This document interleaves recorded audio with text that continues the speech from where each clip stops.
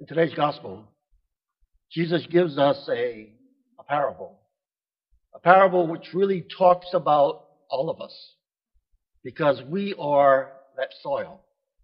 And maybe it's a way to take a look and examine ourselves and say, what kind of soil are we? You know, are we that soil that is rocky?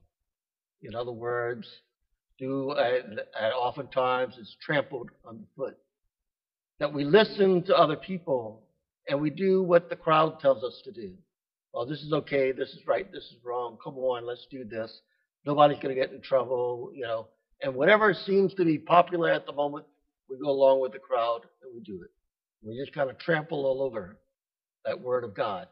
Word of God is still coming to us, but we're not listening to it. We're listening to the crowd, doing whatever the crowd wants to do. Or maybe we're part of that soil that falls on that rocky ground. And instead of at first we paying attention, maybe we have that experience of maybe encountering God some kind of way. All of a sudden we're on cloud nine. But then we come back and we settle into our regular day living. And there's nothing to catch us, and we just fall. We wither because of lack of roots. Seems like instead of being able to take root and to really grow, all of a sudden we're being choked off. We spring up, we look good, but then all of a sudden something happens. And because it happens, we give up right away.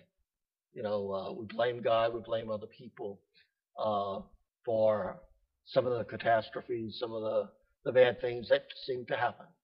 In the midst of it, we can't find the depth to really hold on to that faith. Or maybe we're that soil that is springing up with all these thorns. That's what sin is. Sin is the thorns that kind of wrap around us and, choke us off. The seed doesn't have room to grow. That Word of God is still coming there, but, the sin seems to be a little more enticing than doing what God wants us to do. Or we're doing maybe the first thing that pops in our head and it's going off and reacting to something and doing what we want to do rather than what God is asking us to do. Or maybe we're that good soil. And to find that good soil means we've got to get rid of all those other junk. That we need to be able to come in and kind of get to work and say, okay, we don't want these rocks in our lives. Let's get under the rocks and find where the soil is.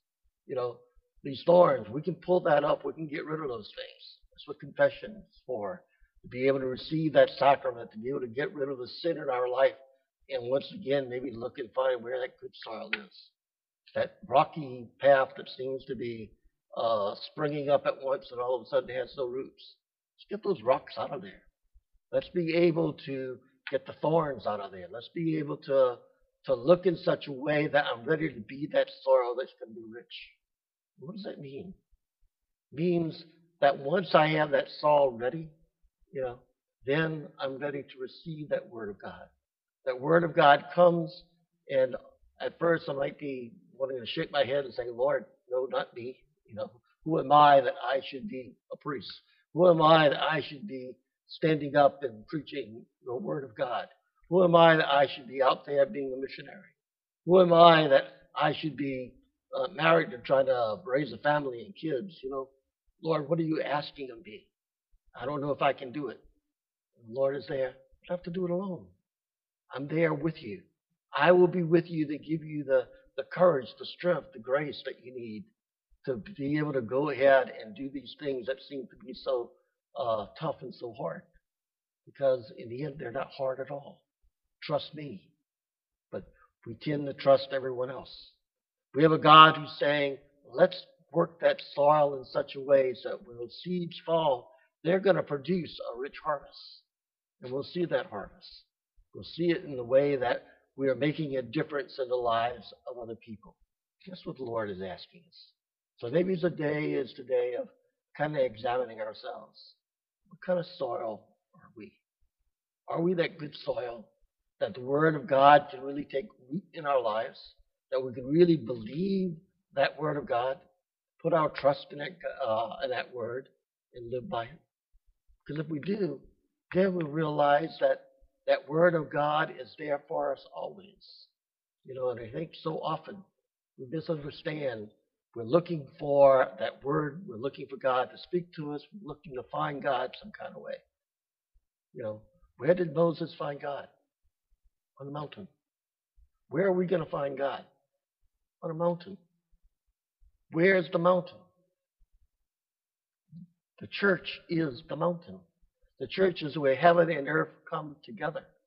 The church is where we hear that Word of God. That Word of God becomes incarnate, and we receive it in the Eucharist. It's God coming down to us. We're coming up to God and encountering Him. And so what do we need? We need the sacraments. But what do we need to do before we receive the sacraments? Believe in it. Today, 70% of Catholics don't believe in the real presence of the Eucharist. People are not believing that God makes a difference in our lives. People are saying, when you ask them what religion I am, I'm none. Instead of professing a faith and trusting in God. We need to get back to the basics. And what's the basics? The ground that we are. Let's make sure that the seed that is still that Word of God that is coming to us is going to be a Word of God that comes and really has fertile ground. Now is the time to take a look and say, what can I do to make sure that the ground that I am is something that's very good and fertile? And the more that I'm able to say yes to God, the more that He is with me.